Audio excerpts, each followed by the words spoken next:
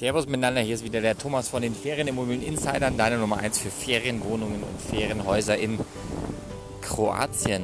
Heute wieder mit einer weiteren Folge aus Teneriffa, wo ich gerade im Osterurlaub bin und ich laufe hier gerade den Strand entlang in Ade und hatte so meine Gedanken zum Thema Ferienimmobilie ist gleich Ferienimmobilie oder was sind eigentlich die Unterschiede zwischen Ferienimmobilien, was gibt es da für Typen, auf die man achten muss und wo man priorisieren muss, was man eigentlich möchte. Wenn ihr da Lust drauf habt zuzuhören, dann bleibt dabei in der aktuellen Folge des Podcasts der Ferienimmobilien Insider.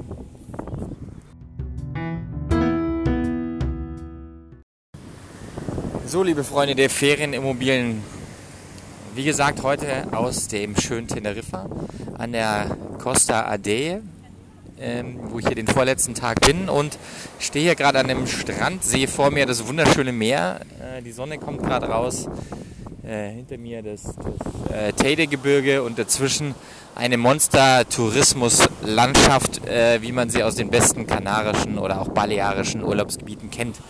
So, und da sind wir heute so ein bisschen durchgelaufen und da ich gerade, wie ihr sicher wisst, parallel dabei bin, ein Haus an meiner geliebten Opata Riviera zu renovieren, kamen so die Gedanken zu unterschiedlichen Typen von Ferienimmobilien, also und verschiedenen Setups, in die man reingehen kann. Also im Gegensatz zu Kroatien, da wo wir unterwegs sind, ist man eher in so einem historisch gewachsenen Ort mit natürlichen Häusern, natürlich entwickelten Hotels, aber alles eingebettet in ein gesundes Miteinander von Wohnimmobilien, Ferienimmobilien, Hotelanlagen und so ein bisschen Tourismusinfrastruktur. Wenn ich mich hier umschaue, dann ist es einfach brutalst zugebaut und alles auf Sommer-, Winter-Tourismus optimiert. Riesenhotel, Bunker, ganz, ganz riesige mit Kinderanlagen drin, ein bisschen exklusivere für ohne Kinder.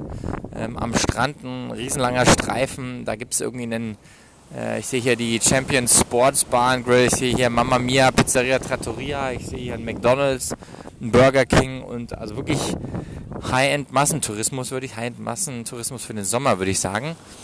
Und tatsächlich auch zwischendrin immer wieder so einzelne freistehende Häuser oder Reihenhaussiedlungen.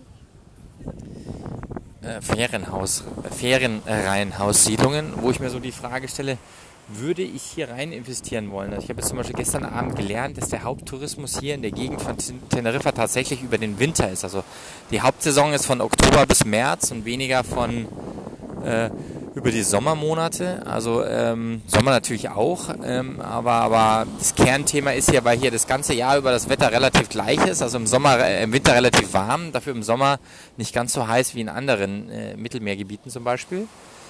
Also von der Auslastung her wahrscheinlich ein sehr, sehr attraktives Gebiet. Auch hier höher am Hang gibt es tolle Villen mit tollem Meerblick und Palmen, also alles, was man braucht. Aber eben ein unendlich krass touristisch erschlossenen Strand. Und wenn man jetzt hier reingeht und sagt, ich habe gestern ein bisschen geschaut, in den Villen, in denen wir gerade wohnen, wir zahlen 500 Euro die Nacht, also 3.500 Euro für die Woche. Die Häuser in dieser Reihenhaussiedlung, 50 Häuser sind das, wird gerade eins für 2,5 Millionen Euro angeboten. Da sage ich, 2,5 Millionen Euro vom Einkauf, da kommt man mit einer 10% Rendite, müsste man irgendwie grob 250.000 Euro Umsatz im Jahr machen. Glaube ich daran, dass das machbar ist? Not sure, auch wenn man über das ganze Jahr vermieten kann.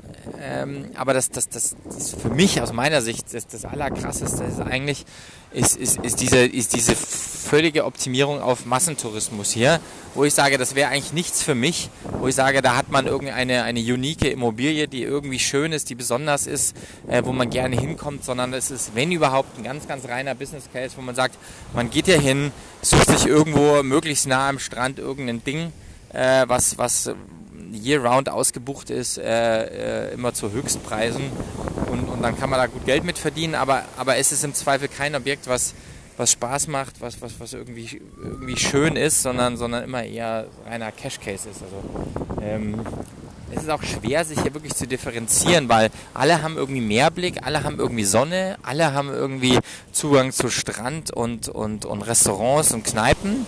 Also es sind irgendwie alle gleich. Klar gibt es schönere und weniger schöne und billigere und teure und ältere und neuere, aber das gesamte Erscheinungsbild ist halt hier, wie man sich das vorstellt. Massentourismus auf den Kanarischen Inseln oder Massentourismus auf Mallorca, und sicher wird man hier die eine oder andere Hütte kaufen können, aber da sich zu differenzieren, da eine Ecke zu finden, ist sicherlich machbar. Ja, aus meiner Sicht wäre meine Investmentpräferenz jetzt tatsächlich eher zu sagen, man sucht sich schöne Gegenden, die so einen guten, gesunden Mix aus historisch gewachsener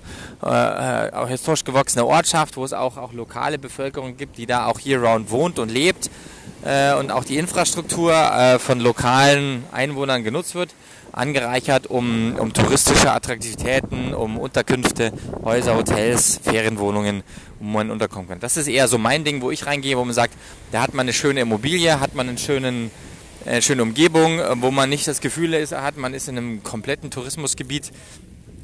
Das ist so mein Ding, aber es gibt sicherlich natürlich auch ein paar Argumente, die für sowas wie hier auf Teneriffa sprechen. Vollauslastung, also nicht Vollauslastung, aber sehr, sehr starke Auslastung rund ums Jahr.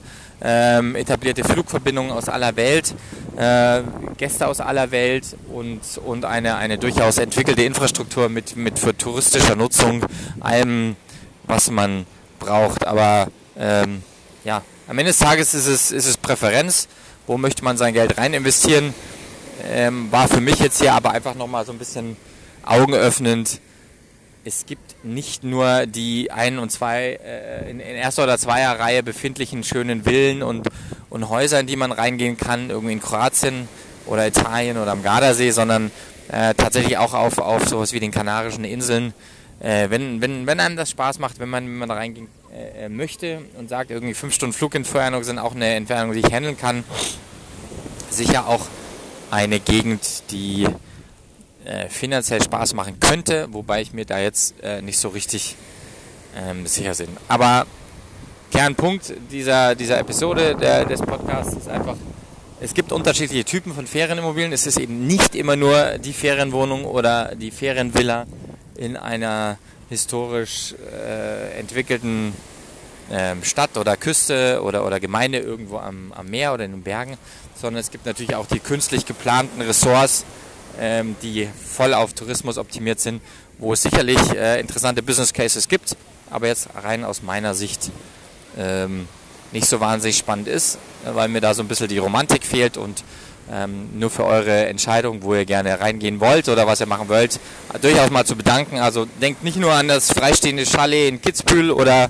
in französischen Bergen im Skigebiet, sondern gerne auch mal nach Spanien, nach Frankreich oder Italien, auch die hochentwickelten Tourismusgebiete, um zu schauen, vielleicht ist da für den einen oder anderen von euch auch was dabei. In diesem Sinne, ich werde jetzt hier meinen letzten Tag noch genießen, morgen geht es wieder zurück und dann ab nächster Woche Montag wieder in gewohnter Umgebung. In diesem Sinne, ich wünsche euch einen schönen Tag, danke fürs Zuhören, euer Thomas.